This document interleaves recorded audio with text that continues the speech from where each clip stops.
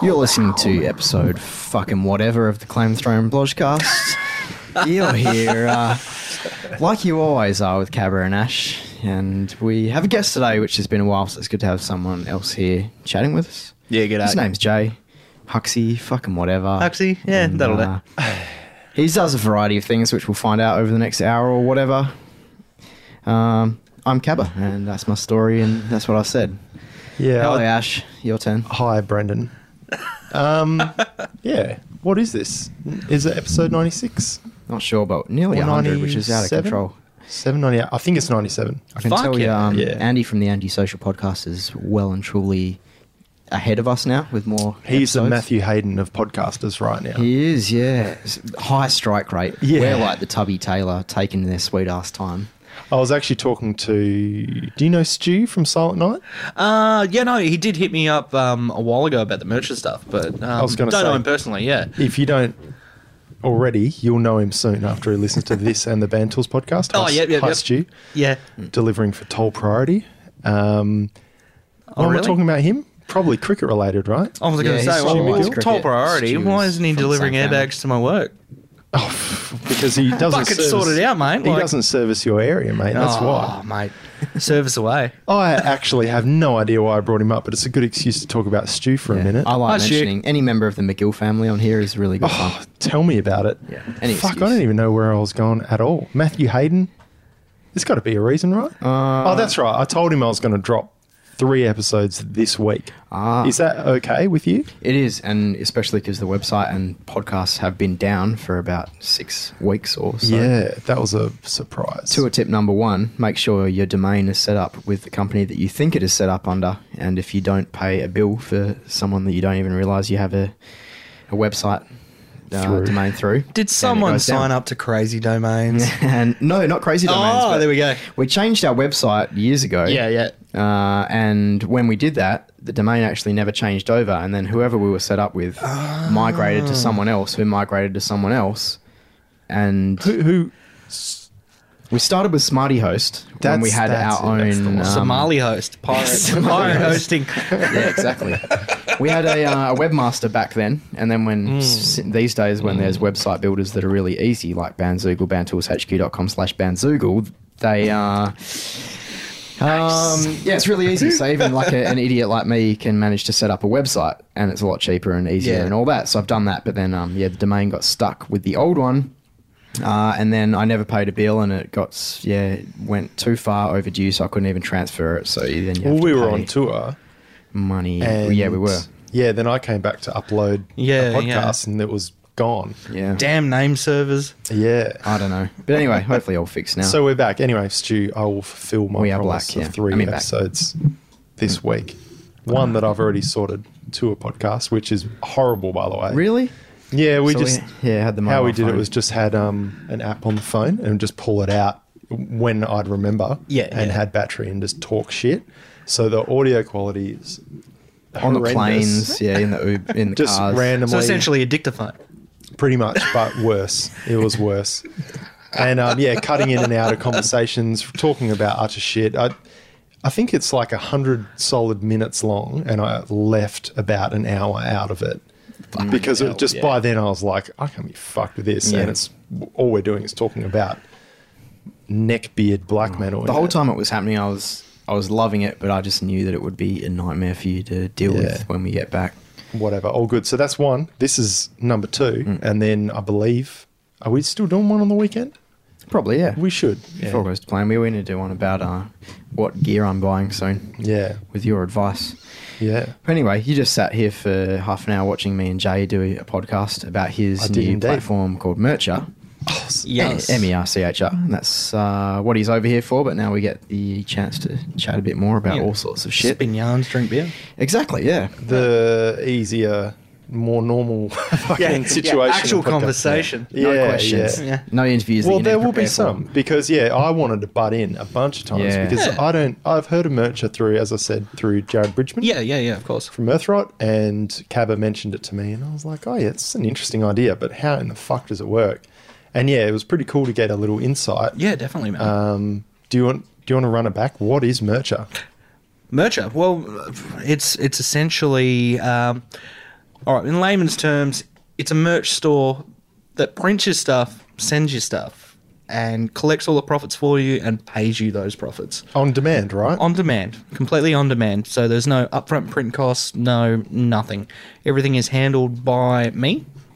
Even your customer service. So if someone gets shitty that, you know, they don't fit their large shirt anymore, then, you know, I sort that out. Yeah. So say goodbye to having to order 500 t-shirts to make it worth your while to get the low cost to sell shirts Yeah, cheaply, and definitely. say goodbye to figuring out all the sizes and shit that you need to order in advance. Specifically online. Yeah. Given the way it's structured, it ends up real expensive if you want to do a bulk run. So, and obviously not locked in. So by all means, continue bulk runs. You know, this is just an option for, you know, people to go and generate another source of income for their band without them having to worry. I think I've posted it a couple of times, little cheesy little slogan that I've got, which is no risk or reward merch, essentially. It sounds about right. And the thing is, like, for us, when we might go on tour and we'll offer a shirt for, I don't know, $10, right? And which seems crazy. And the reason we do that is because it's overstock from a previous run. Yeah, And obviously. and by the way, these cheap shirts are only size extra small Yep. or triple XL. So if you fit in those two categories, small. Yeah, youth small. Yeah. If you fit those categories, they're $20. But if you want to give it a shot, 10. Yeah. Yeah. If you're brave enough, 10. But then our normal run of shirts, and the interesting thing about Mercher is that it is a very standardized pricing, what you'd expect to pay for merch. Yep. But it's not like the bands are foregoing all of their rights to that for the sale, which you'd traditionally expect. You know, for example, going to a big online reseller of merch. You don't know what. Like, I'm in the interest of supporting indie bands. merch store, Yeah, for yeah. example. Yeah, Exactly. So say, you jump on that was one of the ideas I had behind it. Like I'd seen indie merch store, bought many a t-shirt from indie merch store. Yep. Exactly. Yep. Ash pointed at your shirt. Should we Starts do actually like storming the should we do lifespan like fucking merc commands, like slap you with a fucking salmon or something, just so people know what's going on? Yeah. For Braille, listening Braille. Yeah. Oh yeah. Braille podcast. And we got to welcome our Aussie Sign Language translator. yeah. Yep, thank you. And Pickles is farting, by the way. If you guys smell anything, it's my dog. it's just dogs. She's been barking at Jay because he must smell of cats or just have a strong I smell pussy. of Morty the cat.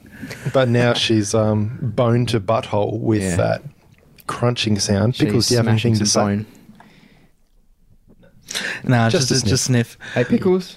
Talk.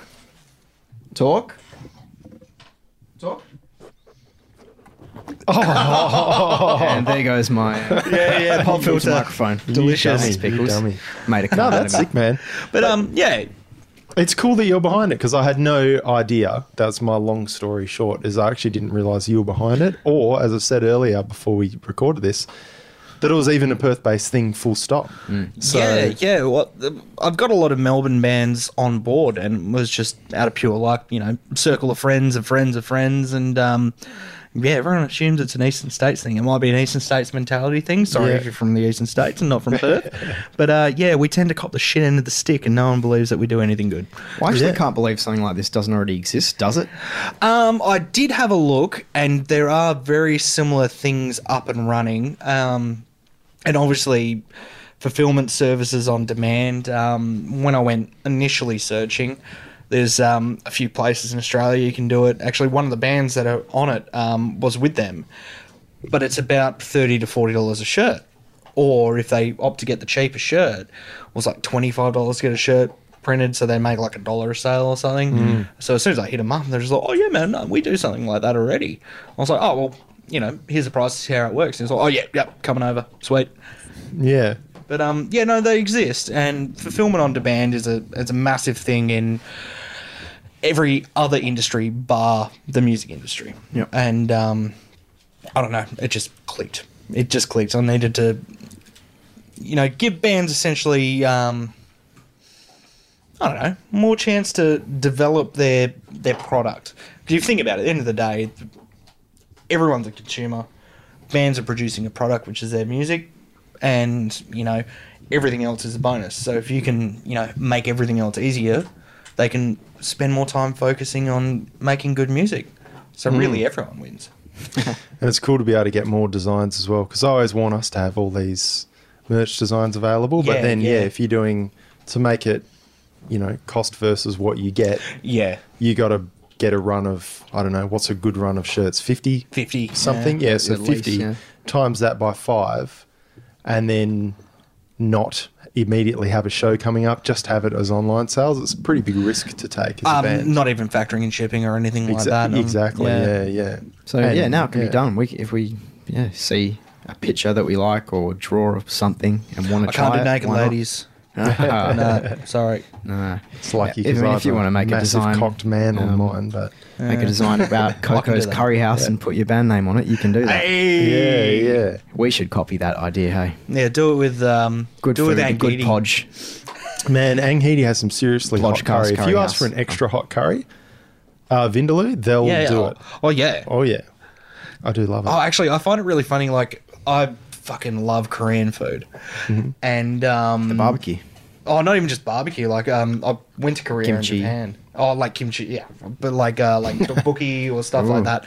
So like, every time I go and order like Korean food, they're like, "Oh, this is really hot." I was like, "Yeah, I get it. I'm white. Like, just it's okay." Yeah. But no, like you would get that at like Indian places. They just make the Western version. Yep. Yeah. It's like, ooh, spicy.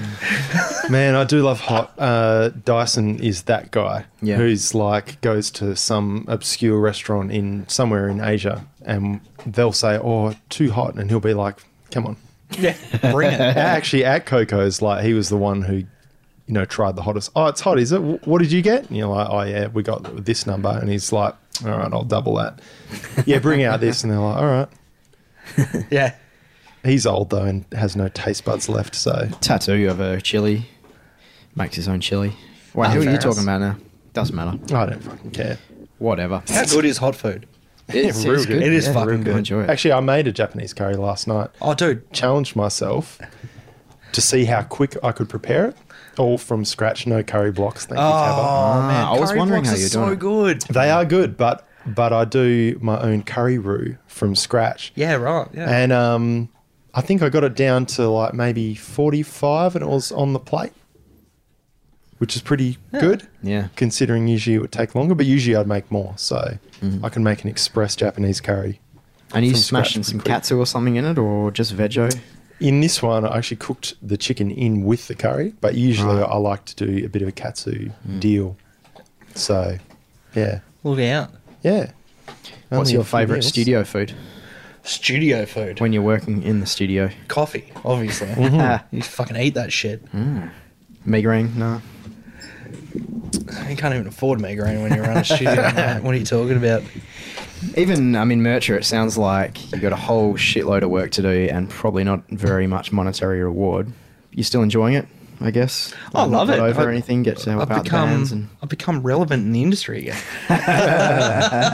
No, it's all automated. Like I automate as much as I can. So, if someone makes an order, it's automatically sent to the printer. It's automatically filled. It's automatically shipped to them. So I've done it with, and then it took me 3 months of programming and figuring it out and making phone calls and all that. Actually, I wouldn't have been able to do it had I not found some Bitcoin in one of my online wallets. So I sold that and then had some resources. So when did you get that? How many years ago? Probably about 6. But I spent it all back then. And back then it was worth like, oh God. Bitcoin itself was worth fuck all. I think it was about $10 or $20 a coin back then. But I threw it in like I threw it in Bitcoin dice. So I threw it in the casino. And back then it was probably worth about $2. And I was like, oh whatever. Forgot about it. And then next minute it's worth like $2,000. And I was like, yeah, all right, sweet, cool, fucking I'll sell that. It seems to be the talk of the town at the moment, and it's one of those things where, like, you hear about it, and then you go, "Yeah, this will just fizzle away," but it just never goes away. And then now you're hearing stories of people who've, made a fair chunk of coin off it. No, so the funny thing is, it's the people that are going, "Oh yeah, it'll fizzle out," are those financial experts, you know. But no, it's brilliant. It's got many benefits, you know. Being decentralized, you know, it's more democratic than currency, or as a currency than normal currency. Oh yeah. Good. Sorry, guys. Doggo did a fluff. Yeah, she's just moved on to adult biscuits and Oh yeah. telling us about it. Oh, but no, cryptocurrency it's a funny subject. If you don't know how to, oh Jesus, that's thick. Don't That want to really burns. put the fan on, but I think it might be no choice. Yeah. Or lock her But, out again. Yeah, if you don't know how to trade, you know, stock, then don't trade crypto. It's not going to make you $1 million overnight. Like, you're 8 years too late. You'd have to be quite lucky, I imagine, to... Oh, pure luck. It's like Telstra shares or something. Yeah, Back exactly. in the 80s, if you had that. Or telecom shares. Telecom shares, yeah, before they fucking sold it. Fucking, Or Apple shares, maybe. Yeah. That'd be a more recent example. yeah. When are we inventing a time machine? Because there's so much I want to invest in. I reckon. Oh, fuck, mate. Even stuff like... actually, I don't know how this would work, but something like Spotify, for example, that's taken off. Oh, dude, yeah. Has Never their expected it. stock gone up? Because they don't make a profit, but has their stock actually gone I up? have no idea, man. Yeah, that's a weird It's one. all dependent on how many people invest and what they invest in it, really. Well, the fact that they're still afloat and every person I know except me has a fucking Spotify account. Just chuck some more in the freezer.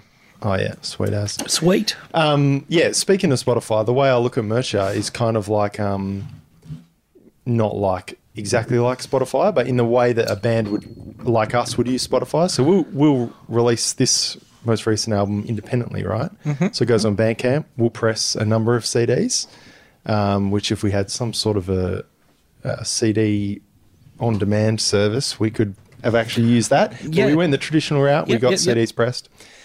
And then we got streaming on the side. So whatever it is, Google Play, Apple Music, Spotify, all Yep. that on the side. And it's like, we don't take that on the road with us to sell, but it trickles along in the background. For Yeah, example. that's it. Same with Bandcamp. Yeah, like, royalty if payments I and want all it- that. Yeah, Yeah, as long as yeah. it's all set up. Yeah. Yeah, and Mercha seems like that. Like we'd go on tour and we might bring a number of items with us to sell on the road. Yeah, most But then definitely. in the background, we might have completely different designs or even the same ones just available to people at the show who didn't have money. But for us to sell it via our merch store would probably Yeah. cost them a lot more than to just go through something like Mercha. Yeah, actually, it's funny you say that. One of the things I neglected to actually say on the other podcast was one of the things I've been working on is like, say, developing an app. And I was thinking of making a complete like point of sale system. So like, you go to a gig, you go up to the merch desk. Bands have like their 2-3 shirt designs or something, and then all of a sudden there's a poster behind them, and it's got all these other designs with QR codes. And these QR codes, Brendan. QR codes are my favourite thing. You can do so much with them. But He loves them. That's Oh, why. dude, I've Well, seen- I love the idea of them, but then you go to a gig and you print out an A4 page with a QR code on it, and no one actually uses it. print A1. But hey, no, you know what I mean. But I think you'd need to have it integrated well, have it somewhere good to point them to, and I think something like Yeah. Mercha would be good for that. Yeah, yeah, most definitely. You get these different. You don't like the designs we've got here? Try these limited edition shit over at Mercha. Well, that was the other idea, and like I do have friends that are developers and stuff. So like developing an app that specifically say you guys went on tour, you couldn't take a lot of merch with you. You're international, all right. So someone comes up to your merch desk. And in a terrible European accent, I'm not doing it. But they're just like, merch. And so they're having a look. You've got your couple of shirts that you've printed for the tour. And then there's a tablet. There's a tablet on the desk. And they're like, oh, okay. All right. And they go through it. And it's strictly Mercha with your stuff on it. But the app has been specifically made for you. So only your merch is available on it. They go through it. Shirt, done. And they can buy it and European printer, bang, send it to Europe. Go to the States, do the same thing. They'll receive That it is a in pretty under a sick week. idea. And Imagine that's that. Blow our minds, Jay. yeah, that's one of the things I'm working on. It's all about staying ahead of the game. Even on this recent tour we did, like for years now, I love to give people shit who come up to the merch desk for a local band and they're like, "Do you take card?" And you're like, "Do I look like I can fucking take card?" yeah. So I give people shit. But then we just go on this tour and there's the other band we're playing with every gig, and they've got this little thing called Square Reader Dude, or whatever it how is. awesome Who is had it? that? Orpheus Amiga. Oh. Amazing. Connected to your phone. Serious? Tiny little thing, Yeah. no bigger than my Strictly straight to smaller than my PayPal. pinky finger. And so they pick their shirt, get given their shirt, put their credit card into Orpheus Amiga's mobile phone they've got there, paid. No, They no would. looking through your float to try and find a They $5 note for would. change. They It was amazing. have thought a lot about Yeah. like futurizing their band in general. Yeah. So I think an idea like that, having an Yeah, iPad that is there, fucking smart. people Yeah, don't do it. and it's funny you say that. Yeah, I was looking at integrating, as a complete point of sale system, exactly that with it. So someone goes, With the "Oh, iPad. cool!" Like, or say you're at the pub and some drunk bloke wants to buy like 3 shirts, and it's like, "Oh, mate, you're not carrying them home," and he somehow knows it, and he's pissed, and bang, he'll buy it. Done, sweet. Yeah, or like try and wear them all, or fucking Yeah. risk losing it, or all that shit. You know what happens. Break Yeah, the CD man. case. Yeah. Yeah. Man, So that's one of the things I'm working on. Like it. to sidetrack onto Orpheus, so we played 3 shows with them over East a couple of weeks ago. And for an Aussie band that's starting to do quite a lot of touring, they had a pretty interesting stage rig. So they were running, they just had a little rack there, but little, I'd say maybe 12 16 units, space, yeah. something like that.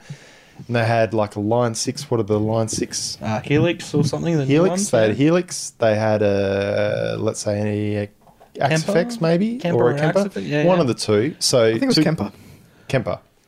2 guitarists on those fucking things, and then they had one of those little mini new Roland trigger modules they've got, the tiny ones. Yeah, I've seen those. Then they ran their ears. I don't remember how they distributed it, but everyone was on ears. Everyone was fucking click track was running through their triggers. No all stage this. sound. No stage sound. Yeah. And they just carry that with them around the world. Yeah. So it doesn't surprise me one bit that they're already onto this other thing. Yeah. Because it was pretty. Well, yeah, that's pretty cool. very, very similar. Like, mates of mine over in Melbourne just came over for a tour. I said just came over. It was probably about 6 months ago. Yeah, Mates and Harbours. They were supporting Real Friends from the US, pop punk band. And all they had was literally a very, very similar setup.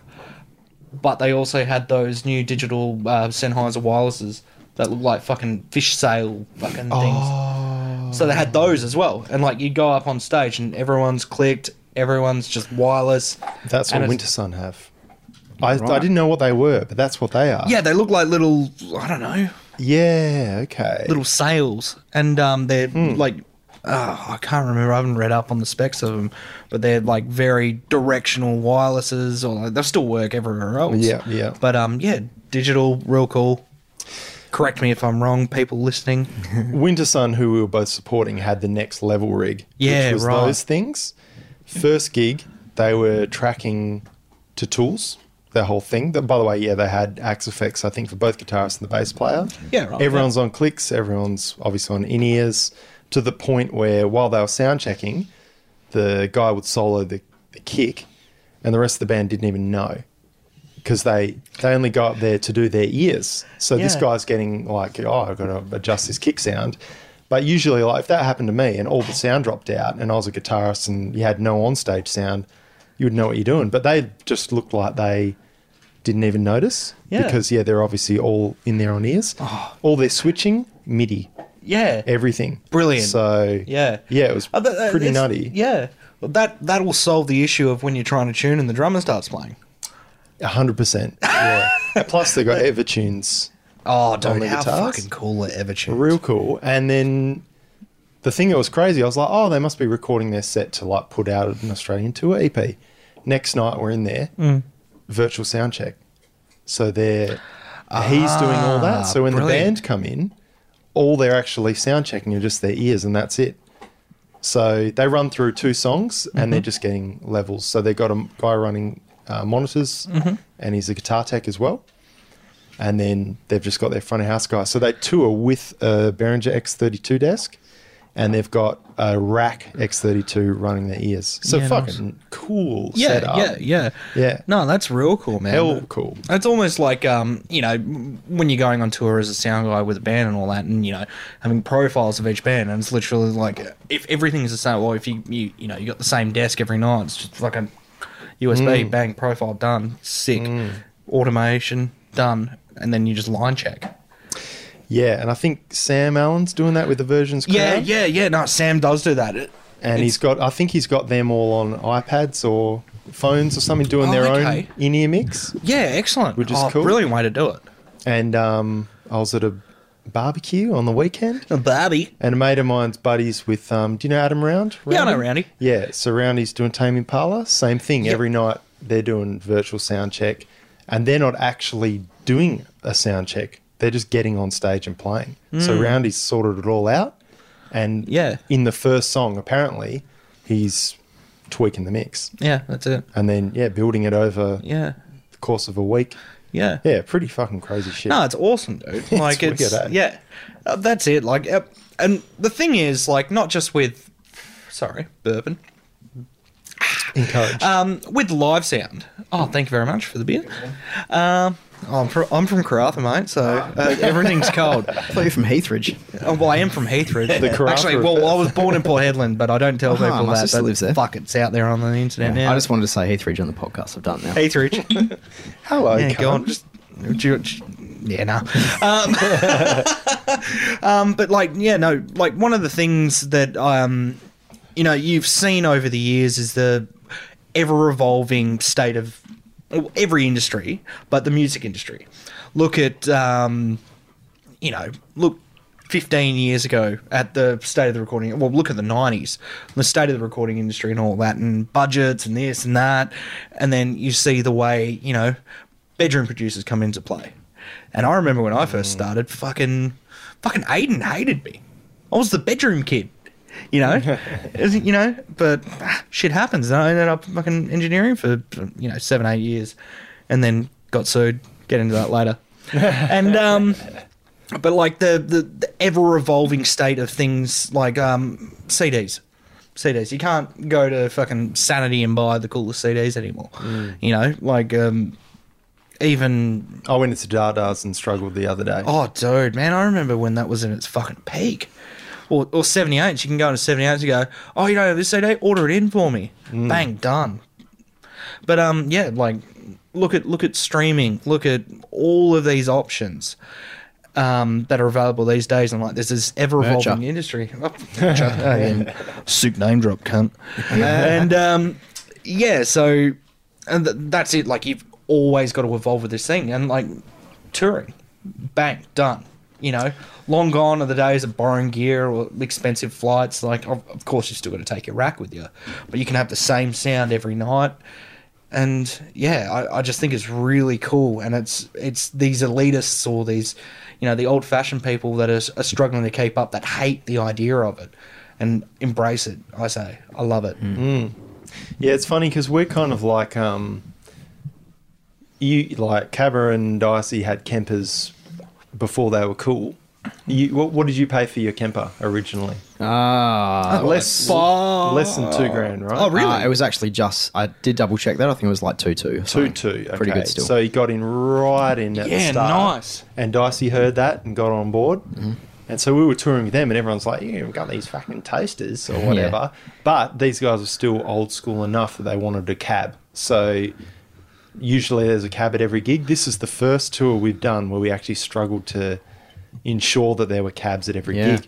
Yeah, wow, we were the only band on the lineup using cabs. Yeah. And we had to like specifically organise it ourselves in each city, get someone to lend us cabs, bring it to the gigs for us. Whereas in on the other side of it, I've been using drum triggers for years. Yeah. And they were shitting. They always shit me off. When you tour and you're using different size kits, it'll be tuned differently every night. Yeah, that's it. Yeah, everything's different. The sensitivities are all off. It's all weird. I'm someone who embraces not using triggers. I love them when they're working, but when they're not, I'd rather just get rid of it and use like a Beta 91 or something. Yeah, and definitely. be happy with it, right? Yeah, that's it. Yeah. Throw it in, set, forget. Yeah, whereas That's other pretty much guys it. are like, oh, fuck, I couldn't deal without him. I'm like, you know what, you can. You're just scared because I reckon it's a monitoring issue for drummers. Like, if you kick consistently, whether it is somewhat soft or whether it's super hard, as long as they can set the gain and whatever, compression and EQ, just to sort that constant level, you should be sweet, right? In theory. Yeah, in theory, but It then, helps to kick hard, but Yeah, but the thing is, well, look at that in the state of music these days. You know, you've got all these tools that can assist you. You know, well, coming from working in the studio, like, unfortunately, I had to auto-tune a lot of people. Unfortunately, you know, long gone are those days back in the heyday, and I'm not going to be the latest because I love editing, but editing drums wasn't a thing back in the day, you know. And then, you know, big mean Dave Grohl, I love him to bits, but you know, he comes in and goes, "Oh, you're not a drummer unless you know, track without a click," and then people get this mentality, "Oh yeah, no, I'm gonna be legit and not track with a click," and they suck. I was like, oh man. and it's so much, even if you can track without a click. Yeah. When you're forced to, like that's fine for a band that plays live. Yeah. If you're tracking everything live and it's vibing. Yeah, but when you're playing metal and the drummer goes in first and then 3 weeks later the guitarist, like it might be, I don't know, how do you know you got your tempos right? Exactly. Your cues for leading in, like Yep. because I'm older than everyone.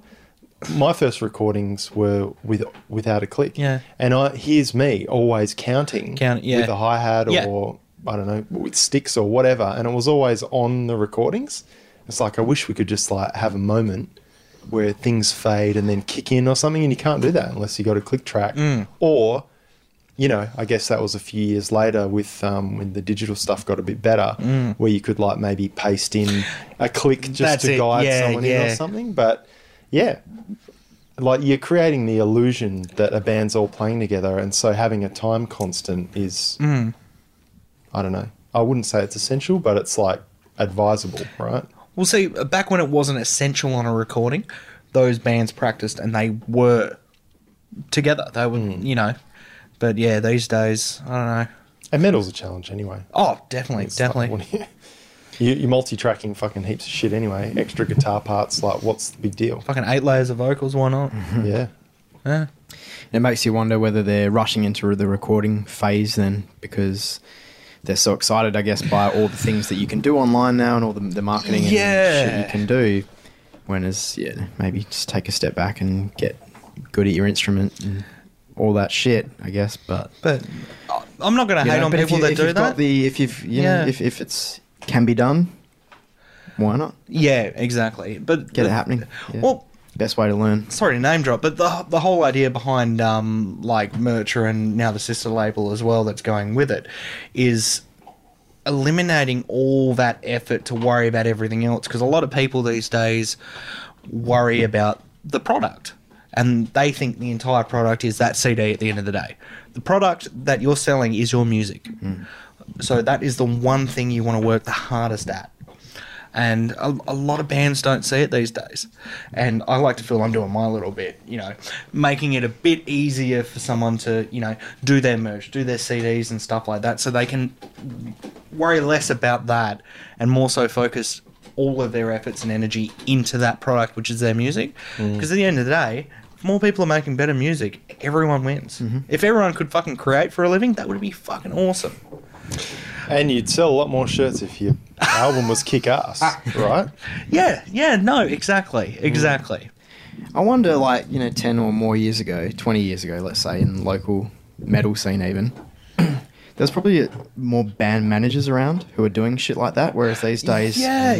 You can't afford to get a band manager to take care of your merch and take care of your website and take care of your finance and all this shit and be booking your gigs. Yeah, because back you- then, music was the musician's job. Exactly, yeah. These days, everything is a lot more accessible, so everyone, does their part. They delegate and they, no. So But also they yeah. take a piece of the pie every time. Like I remember... I think there was bigger pies back then.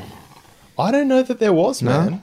I was speaking to a guy on the weekend Yeah. who is from the eastern states. He's moved to Perth recently.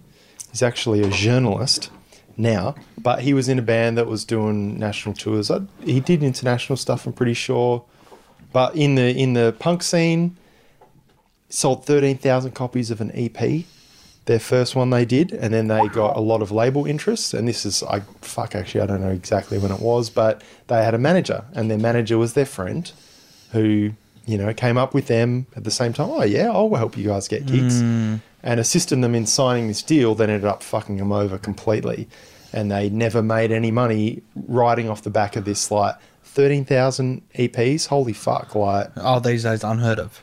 Yeah. But Well, as an it's indie physicals, band, yeah. that's a lot of cash, And yeah, apparently this deal they signed, they maybe sold a lot, but they don't know because it was a dodgy thing. And then the manager ended up There would have been like a working- 360 deal or something. Now, this is Pickle's asshole, please. Sorry. No, this is years Oh, ago. I Years can smell ago. that Yeah, shit. yeah. And Not that good. person ended up working for the label, and it was all good for them, and their career took off, but the band basically folded. Yeah, right. Well, and that's like a classic story here. Like a lot of bands that we thought were big back in the, I guess, early 2000s were all around that era. Yeah, they had film clips, they had all this shit, but it's kind of like the remember the Pop Stars TV show story, Oh, yeah. where they all Except they were, don't end up on the Bachelorette. yeah. But they were everywhere. But then they were making absolutely no money at all. And Yeah. they were paying back the harsh reality that, the label's giving you this money. Yeah. Yeah, 360 deals, man. They're fucking bane of the music industry. Like, yes, they make labels a lot of money. And, cool, here's $10,000. We expect that back. But also, we're taking royalties. And we own your fucking master. Oh, yeah, that's it. Yeah. That's when, yeah. Is that thing still working? Hardly. I'm just thinking 13,000 EP sales. Yep. Times maybe 5 songs on the EP, right? Yeah. Are you doing a Spotify thing? Maybe, yeah. So these days, like Excel functions. times 0.38. 0.38? 0.038. 0038? Is it 3 cents or a third of a cent? You're right. 0038. 00. Yeah, it is. Yeah. 38. $247. That's Yeah. And then even, I only did a similar calculation the other week looking at how many streams and shit we've had of our new album on Spotify, and it was, less than that. But you By a lot. realize how these guys sold 13,000 copies of their shit was word of mouth and being an indie band. Yeah. And those people are the ones that to this day still buy CDs. Yeah, Only yeah. a few of them drop off. And they work hard too. Yeah. And that's the thing. They're Yeah. constantly, they don't use any other a form of media for expressing the music or anything like that. It's just playing shows. Yeah. And so Being it's lads, at gigs, and I think smoking these bombs in guys, car parks. they had Shock Distro. Yeah. But that doesn't mean you're in every record store in Australia. That means that they have a number that, they can order your shit in for you. Yeah, so Shock, I think that would have still been up in the thousands for sure. Yeah. For sure. Wasn't Rafe and the Cordy Boys? You guys were on Shock. Yeah, we had a distro with them. That was dying when we signed that. Yeah, I was all right. starting to wind down. It would have been good if it was the album before, I reckon. Favorite album ever released on Koto? Shock? Oh, fuck. Home Bake, double CD. That's a pretty good one. Live in Brisbane. So I guess that $247 though these days, plus however many people still buy the CD anyway, It's 10 plus the packets of extra Gary's. people that come to the gigs because they've found you on Spotify, plus the people who buy the T-shirts because they've heard your shit on Spotify. Maths that can't be done. But There is so many variables in that equation that it's a tricky one. so you wonder whether that's just an extra, couple $100, one of those streams we're talking about before you go on tour. You come back, you got a few extra Spotify streams, a few extra bucks. But I find it difficult because, I listen to a lot of podcasts and read a lot of interviews and shit about bands. And because of my access to Apple Music, which pays almost double the royalty of shitty old Spotify, I hear about Chris Broderick from Megadeth, Nevermore, and etc. etc. Yeah. He's got a solo album. I'm like, that motherfucker shreds. And he's got a solo album, and he quit Megadeth and did this solo album. I'm going to check it out. Like, you know, rust in peace. Thank you, Ray McGill. It is a masterpiece. You know, it's a great album. I like Chris. I'm going to go listen to it. And I just, by happenstance, listened to maybe 12 of his songs, which I otherwise wouldn't have. A few years ago when I just read the thing, Chris Broderick's got something, I'll listen to one song on YouTube. He won't get anything from it. Yeah. Look, 12 times a third of a cent is better than sweet fuck all. And then I've since recommended it, and it's since going to be my album of the week this week.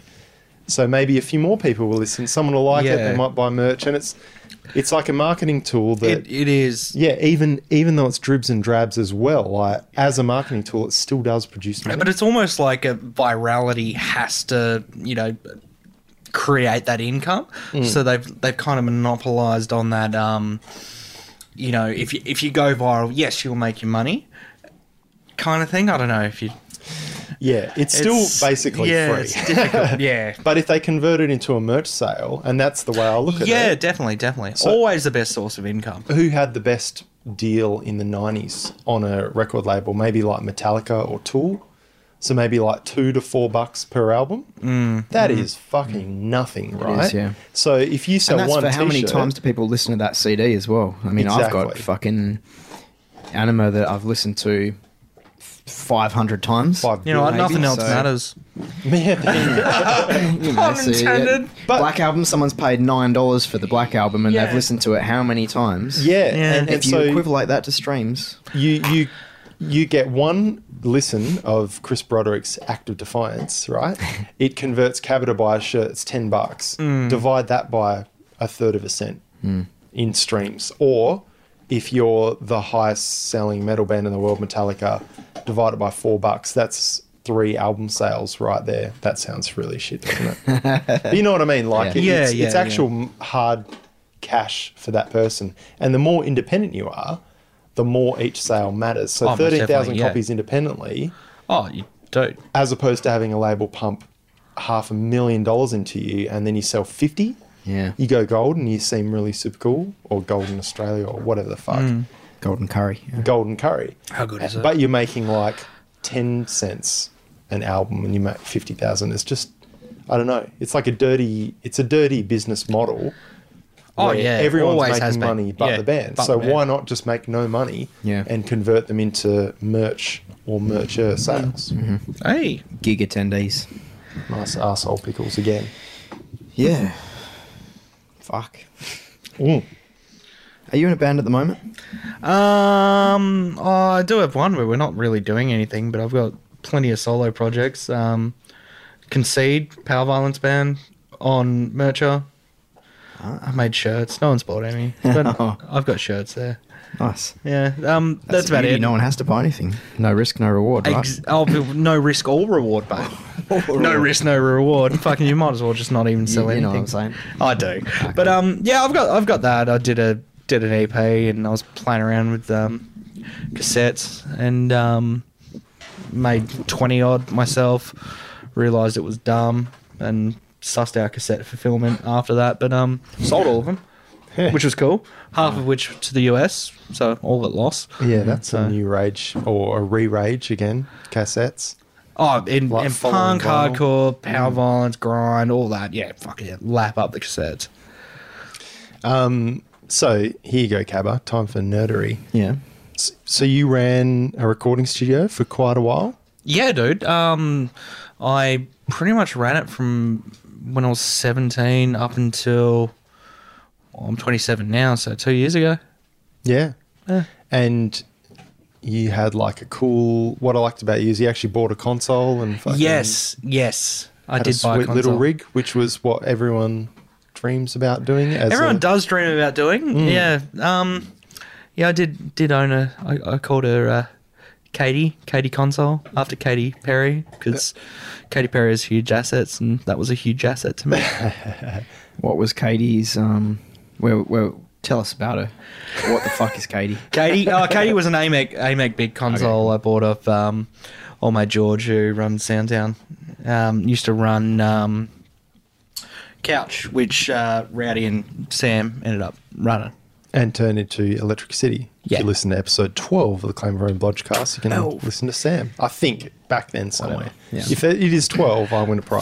Funny thing, Sam recorded our fucking Ides of March demos Oh, really? back in like 08. Yeah, yeah. No, not even that. 1908. Yeah. No, it would have been 2007. I don't think I was even of age. Oh, It would have been for real? 17. Yeah, they used to have to sneak me into gigs, man. So, and then, hold on a minute. So if you started recording when you were like 17, Yes. was that like Sam did the first demo and then you were ultra into it and just continued on? Oh, no. I started back in Karratha when I was 13. There was like 2 bands in Karratha, mine and a mate of mine. And we both shared the same drummer because, you know, drummers are a bit scarce up north. I've been to Bunbury before. Similar deal. I'm from Bunbury's 2 hours drive, mate. Karratha's 2 days. It's a long way. 2 hours on a plane, though, right? Yeah, all right, but not everyone has a 2 hours, plane come parked. on, Yeah, mate. no, it's 2 hours on a Is plane. it for real? Is that all? No, it was 1,700 Ks or yeah. 1,600 Ks. Anyways, Anyway. Please. he had a drum kit set up. There was a couple of microphones and this and that, and a copy of Cool Edit Pro Classic 1.5. Yeah. And we were just over one day, and he was showing me all these Static X covers that he'd recorded, Beautiful. as you do, back in holy Post fuck. Wisconsin Death Trip days, of course. Yeah, it would have. Fuck no! What song? Because he had a Korn cover band back when they were relevant, and Last year. that just album was joking. actually pretty good. Have you heard the? No, I haven't. Do it. I assume it's better than the new In Flames. Oh, I have not don't heard get me that. Started. Yeah, you But talked about anyways, auto-tune yeah. So I was earlier. like, I was 13, so way back in what was it, 12? No, I started my first band when I was 13. Yeah, so it was when I started that, and I figured out that I had a headphone adapter because Dad, fucking legend, had a karaoke machine. Or a DVD player with a karaoke input. So I pinched the karaoke microphone and figured out I could plug it into the back of the computer and put it in front of my amp and record it. Sound Blast 16. Oh, fuck. I heard this story before. Yeah, pretty much. Yeah. And then, fucking went over to a mate's house and he had Cool Edit Pro and all this shit. And he burnt me a CD. All fucking 80 megabytes of it. And, got me hooked. Got me hooked from, like, fucking age 13, man. And then I think I did record and release a few records when I was like 15, 16 for some bands. And then, became full-time probably when I was like 18. Yeah. And why'd you dive into getting a console? Because we were like, anyone who reads an internet forum, analog versus digital, man, you got to have analog. Like, what made you choose it? Was it a bit of that, or It was there and I had a little bit of money and I could buy it. But no, not just that. Doing a little bit of live sound at the time too, so I was working on a lot of like older desks. And when I was a lot younger starting it, I used to hit up studios and be like, hey, can I intern for you?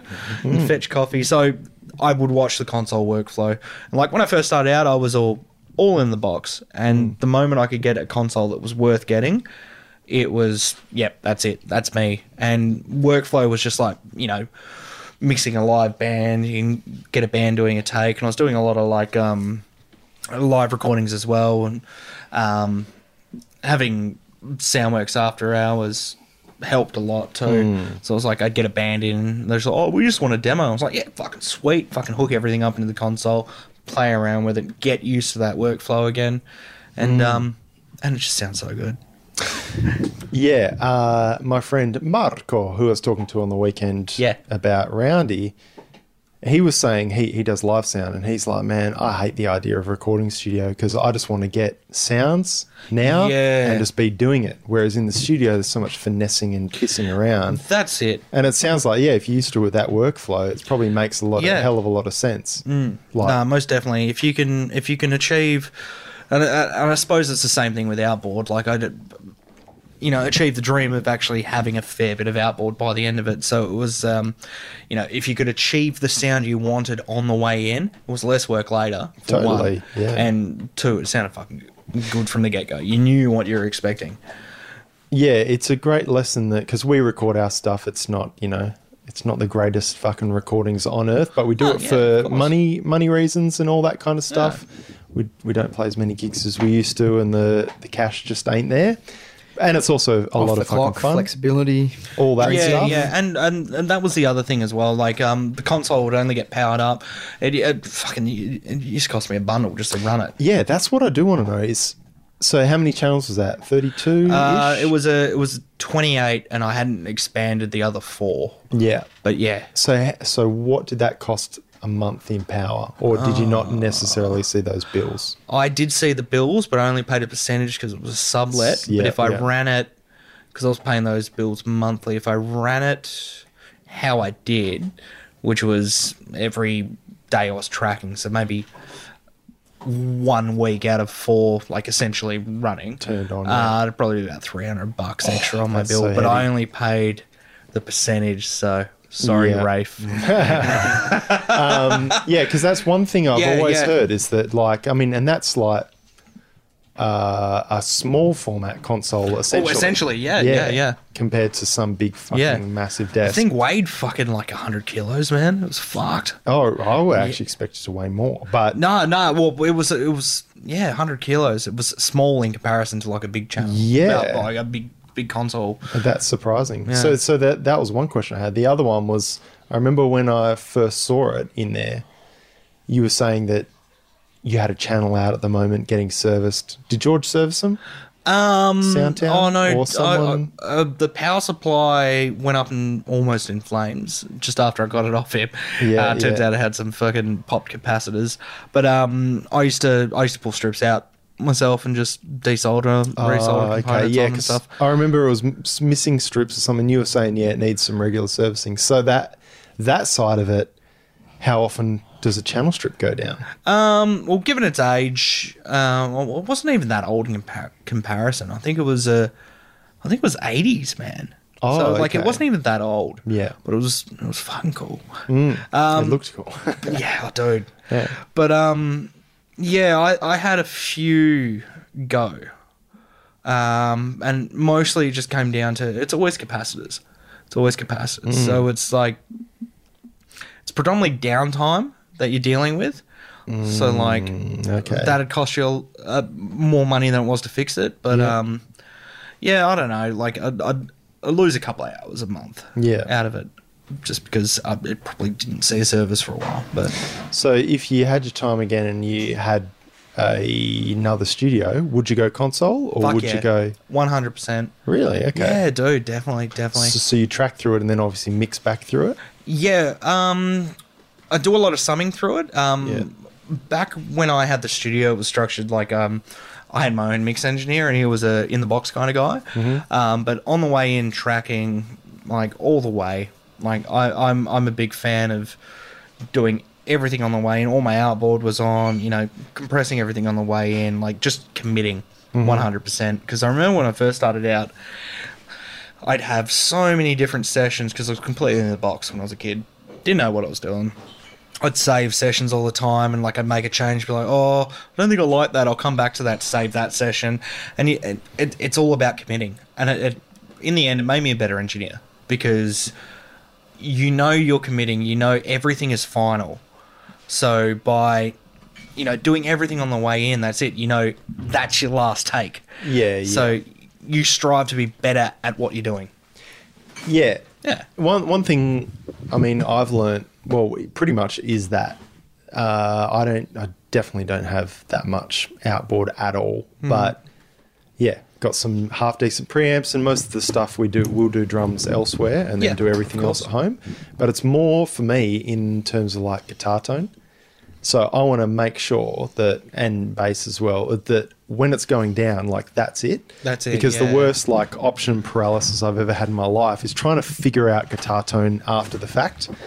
And that's just like a microcosm of the whole idea you're talking about. But I think it even stretches like to vocals and stuff, like we'd just record and it's like, oh, it sounds a bit shit. And it's like, that's because we're going straight into a preamp and that's it. Like this mic might need some EQing, it might need some compression, but we just go dry.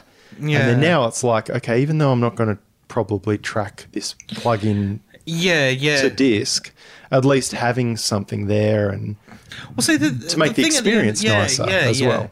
Well, the thing at the end of the day is like, you know, if that last 10% you can achieve in the box and you're doing that, oh yeah, drums could sound better, that's all right, they're just this going into that, you're creating more work for yourself at the end of the day, and you'll lose a lot if you just commit from the get-go. You know, all right, that's our drum sound, let's build around that. That's our guitar tone, fuck yeah, let's build around that. Like, give yourself the option, especially with the guitars. I always say, like, track and keep it on the way in, keep a DI in case, you know, someone down the road, if you're mixing with someone else, could be like, your guitar tone sucks, and you'd be like, oh yeah, spewing. Yeah. There you go, reamp it.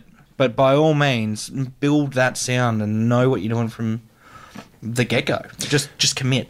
Yeah, I actually just find in terms of inspiration and having everyone excited about doing takes, especially when it gets to vocals, I think singing along with, you know, raw-ish tracks is kind of like not that fun. No, that's it. And the more finished it sounds, like one of the tricks I used to do in the studio, like, you know, I'd be working on something, editing it, I'd turn a limiter off. Like, well, I wouldn't have a limiter on, it'd just be all dry, I'd be editing and all that. Band wants to come in and hear it, fuck it.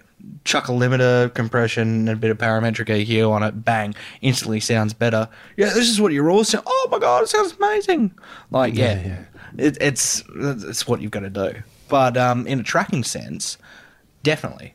Like, the more finished it sounds when you come into it, to, you know, doing vocals, you'd understand. I've done the same. Like, the more finished it sounds, the more into it, you're like, oh yeah, fuck yeah, this is sick.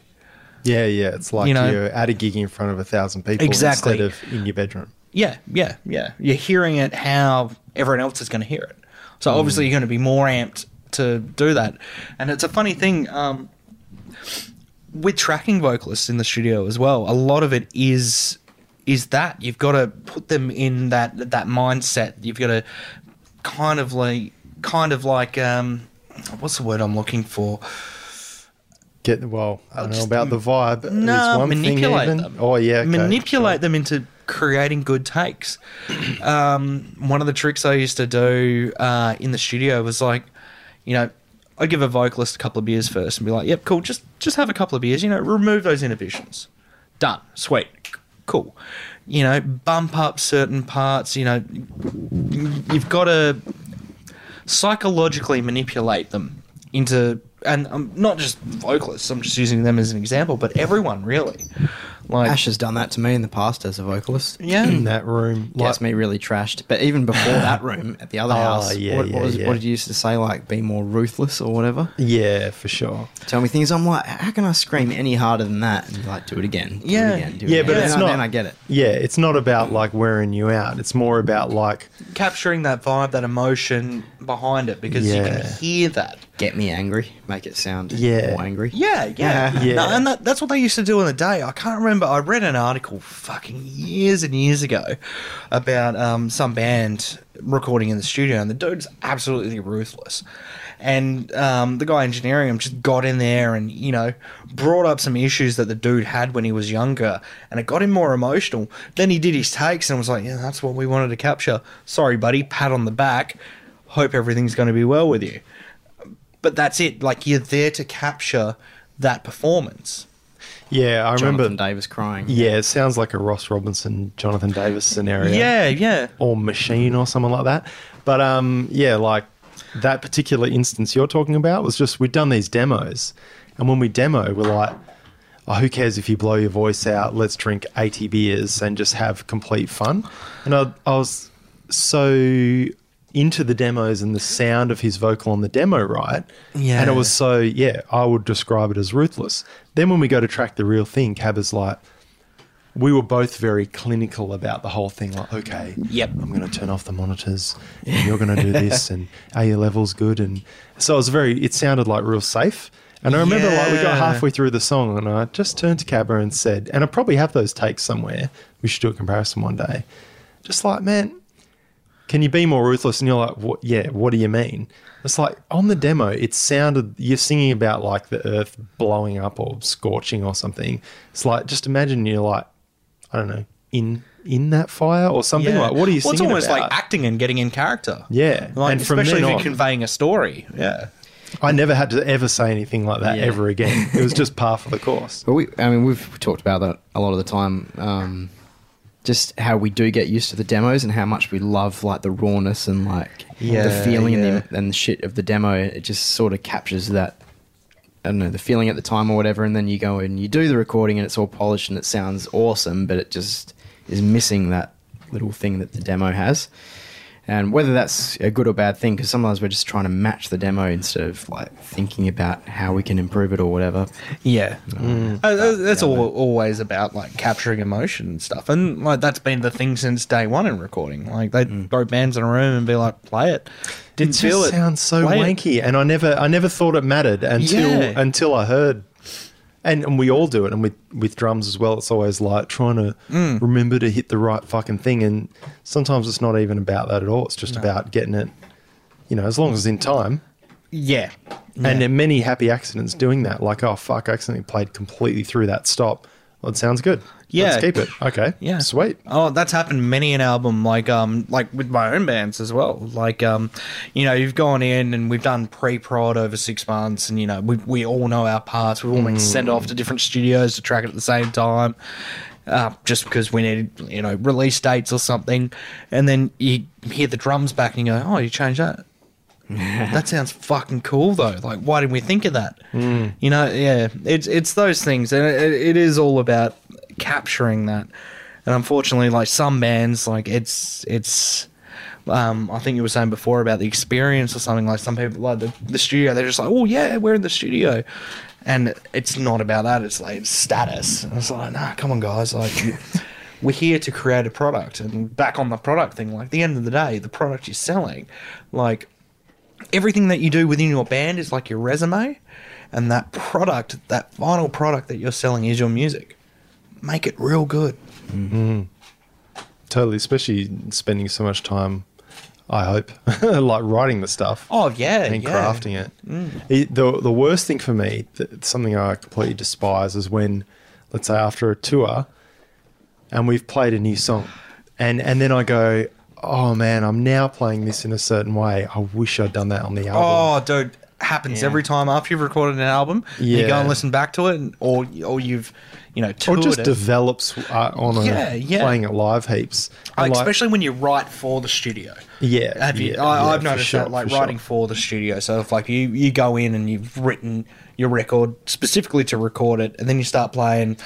Let's say you take half of those songs from that album and start playing them live, then they develop more soul essentially. And you're just Yeah. like, and you start playing, you're just like, fuck, I wish I did that. So does that mean you should gig the songs before you record the album? Yes and no. Yes and no. Yeah. Like at the end of the day, I think even rehearsing is enough. oh yeah. Yeah. But like, it's usually the songs that we rehearse the least are the ones that develop the most after. Yeah, and they always end up being your favourites. Like, Yeah, how many yeah. times have you noticed that your favourite songs in your records are the ones that you least play live, and the ones that you On this they- most they- recent tour. yeah, they just do a 360. Yeah, we accidentally added a song to the set list. Yeah, we That took sort of- one away that we jammed and actually gigged before and was written way earlier than anything else.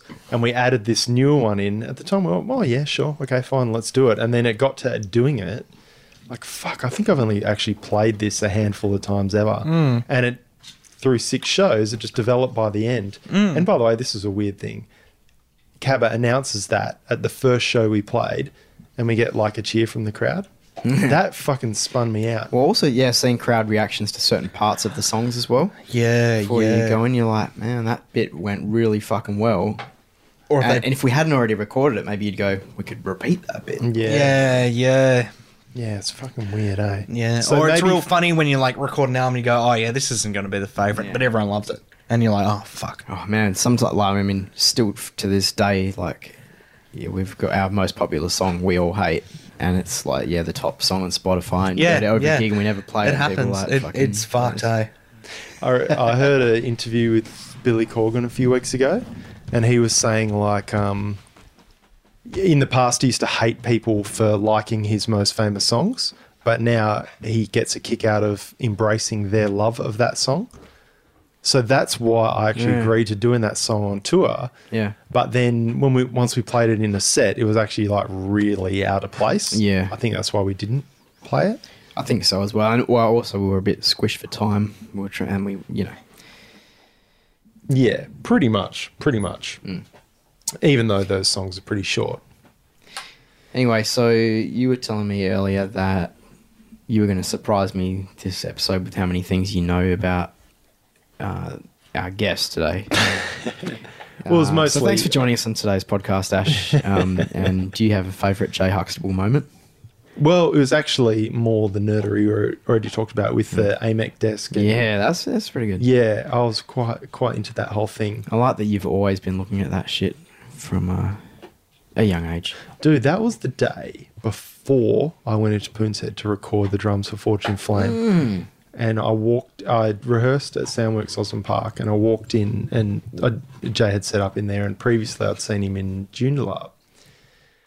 And I went in there and hung out for, half an hour, had a beer or whatever, checked out tracking session that was going on, saw the desk, saw all the shit, and I was like, this is cool, listen to some stuff, and it was really fucking awesome. I'm just recounting, Jay, I don't know if you remember this, but when I rented a room next to you in Aussie Park, and it was like the day before I was going in to record drums. And that's when I got the grand tour of your Aussie Park residence. Yeah. Well, you're in 3, weren't you? Yeah, exactly. Yeah, I remember that. There you go. Yeah, and because I came in during the day and you're like... What the fuck are you doing here? And then, because... I got the keys to the place, mate. Yeah, I'd seen your shit up at Jundi and that got shut and you moved it down to Aussie Park. Yeah.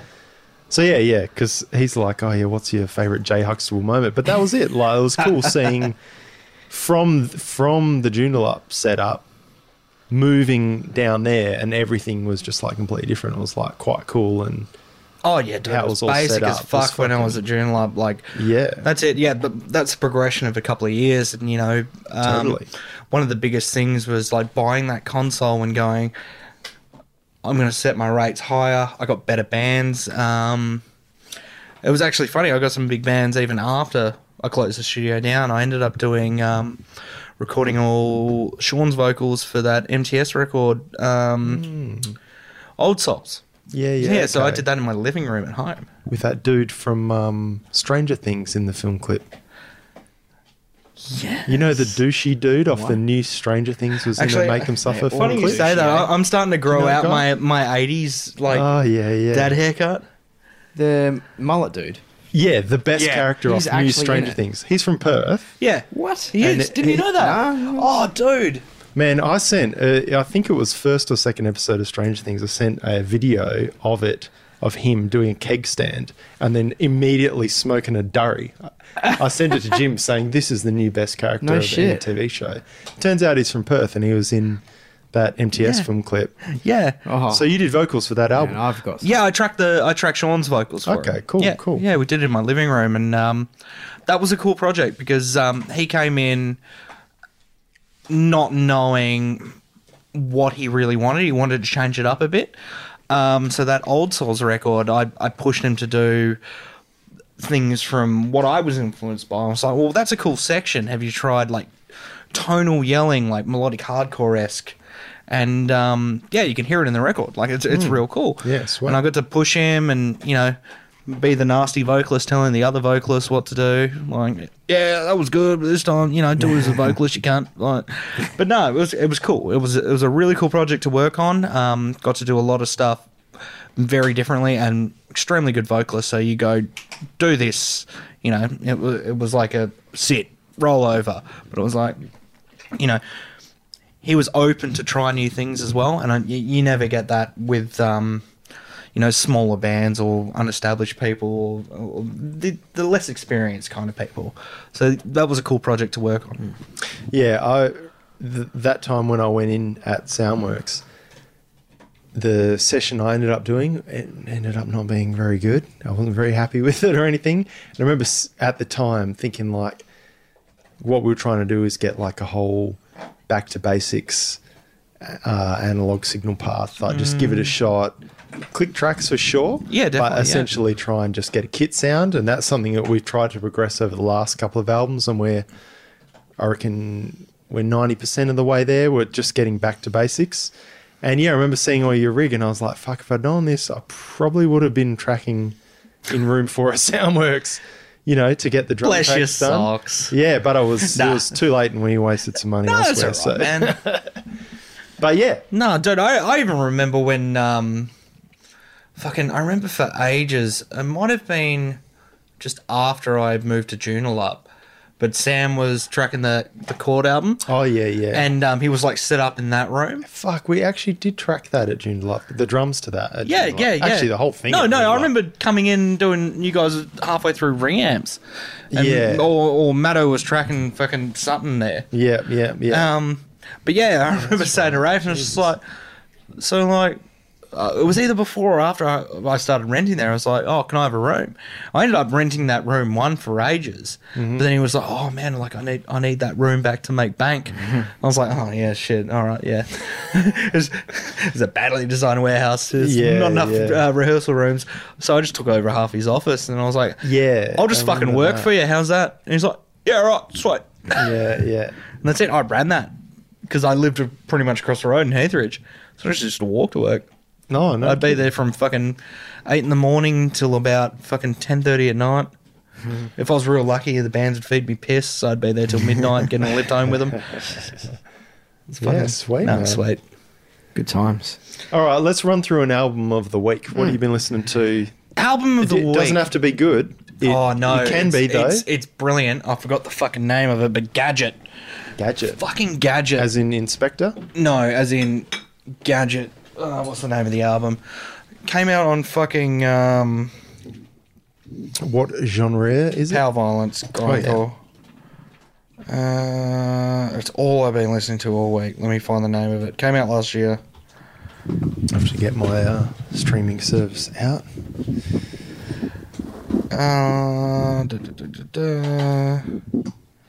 Who can find it first? Great Destroyer by Gadget. It's got fucking old mate from Napalm Death doing guest vocals. Barney. Yeah. Oh, I've got it. On one Okay. song or throughout? On one or two songs, I can't remember. On Relapse. There we go. Oh yeah, it came out on Relapse. There you go. Yeah, they're like Nasum without the Swedish parts. Okay. Yeah. So you're pretty into Power Violence and that sort of Grind and- scene. Yeah, These yeah. days? No, dude, I like not particularly too much the scene. Oh, not the Um, scene, but I mean, oh, yeah. in terms of the music you Yeah, listen dude. Yeah. Nah, I'm a bit of a mixed bag. Like I'll go from pop punk to fucking Power Violence, but To playing bass and acoustic. yeah, exactly. Yeah, like I was talking, playing bass for an acoustic project. But nah, if it's fast and heavy and cool, like great production value on that album. Love it for the production value. It's like a grind band that sounds good on record. I'll have to give a close second to Organ Dealer. That split with Birdflesh. Oh, I actually did hear a new Birdflesh song. Yeah, I've the not other Oh, day. Jim posted it? Yeah. Yeah. Oh, well, I don't know, but he sent one to me Yeah. and I listened to it and he, dug the riffs and the lyrics a lot. Yeah, cool. Organ Dealer, good band. Okay, interesting. Yeah, they did a split with Birdflesh. All So right. what song will we play at the end of this pod, by the way? Oh, The yeah, Barney yeah. One Do you from, have a song- Gadget or? Yeah. Go. Or should we do a little shout out to my own band? I think Yeah, we'll you probably can. do that. All Yeah. right. Alright, Totally, we'll do totally. that too. 'Cause, Preferable. well, the song's only like 30 seconds long. Fucking Yeah, Power Violence, man. yeah. Actually, What's the band name? Concede. Is that on streaming? Yeah. Because I've got the label now, man. I can throw anything I want up. So. Mercher.com. Look for the Concede shirts. Get those. Oh yeah, no one's bought them yet. Right. Regression? Yeah, Regression. Gotcha. I released that start of this year. Okay, cool. What's a good song off that to play? I don't know. Let's think. Slaves is cool. Consumer's good too. The others are pretty quick, except for Godless. Consume? Or Slaves? Yeah, we'll go Consume. I think that's the first song that plays on it. But yeah, like that entire EP is less than 6 minutes long. Oh, really? Yeah, it comes on a 6 minute So maybe continuous we could cassette. just go the first 2 tracks off. See, this is a good strategy with streaming services. If you can get an album with like 35 songs that all go for about 30 seconds. It's funny you say that. I was talking to one of my mates today. I was like, let's start like an avant-garde fucking noise band.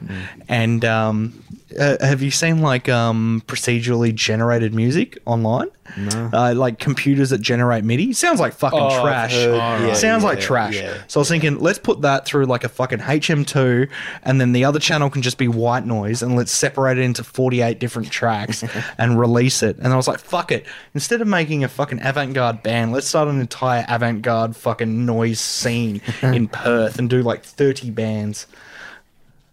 Could do it. Just the things I think of, like, you know, at work Just while I'm sitting there. A third of a cent to generator there. Yeah. Yeah. Album of the week, Ash? Mine is legitimately Deathspell Omega, the EP Drought.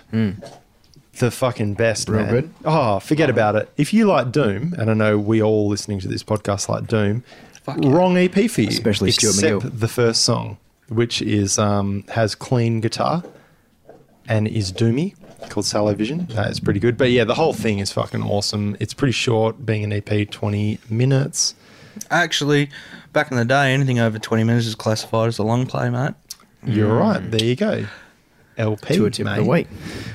So yeah, that, but also I did mention the Chris Broderick yeah. stuff, which is called Act of Defiance, and the new album is called Old Scars, New Wounds. Man, the shred on that, the tone is pretty fucking cool as well. I like the screaming vocals, but it's the kind of groove of it, and also his cleans aren't up my alley at all, but I like Chris Broderick, so I gave it a lot of a listen, and I liked it. But yeah, I thought you might like it. Yeah. I'll definitely listen. Yeah, have a listen. Haven't heard it. What about you? Album of the Fuck yeah. week? Probably prick. Mario Kart 8 Deluxe on Nintendo Switch. Yeah, all right. Grow up. That's a pretty good album. Also, Golden Curry, Japanese curry blocks. Are really good. I did listen to the new Björk yesterday. Oh, really? Don't know what was happening in that. I don't know if I liked it or not. I couldn't tell. But I did see that pop up. today, the new Wolfheart. Well, new Oh. came out in March. I think you may have had it as an album of the week did a back few months then. ago. I've only Beyond just the listened curve, to it mate. today. Enjoying it thoroughly. Not You know, bad. The guy from that band, whatever his name is, was Oh, yeah, top bloke. did whatever his fucking other band was called. Oh, band.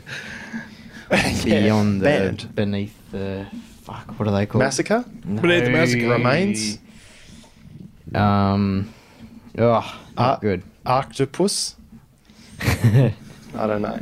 Oh, shit. I have one, while you're pulling up that, I have an interesting fact. I listened to an interview with Peter Witches of Soilwork, Yep. Oh yeah.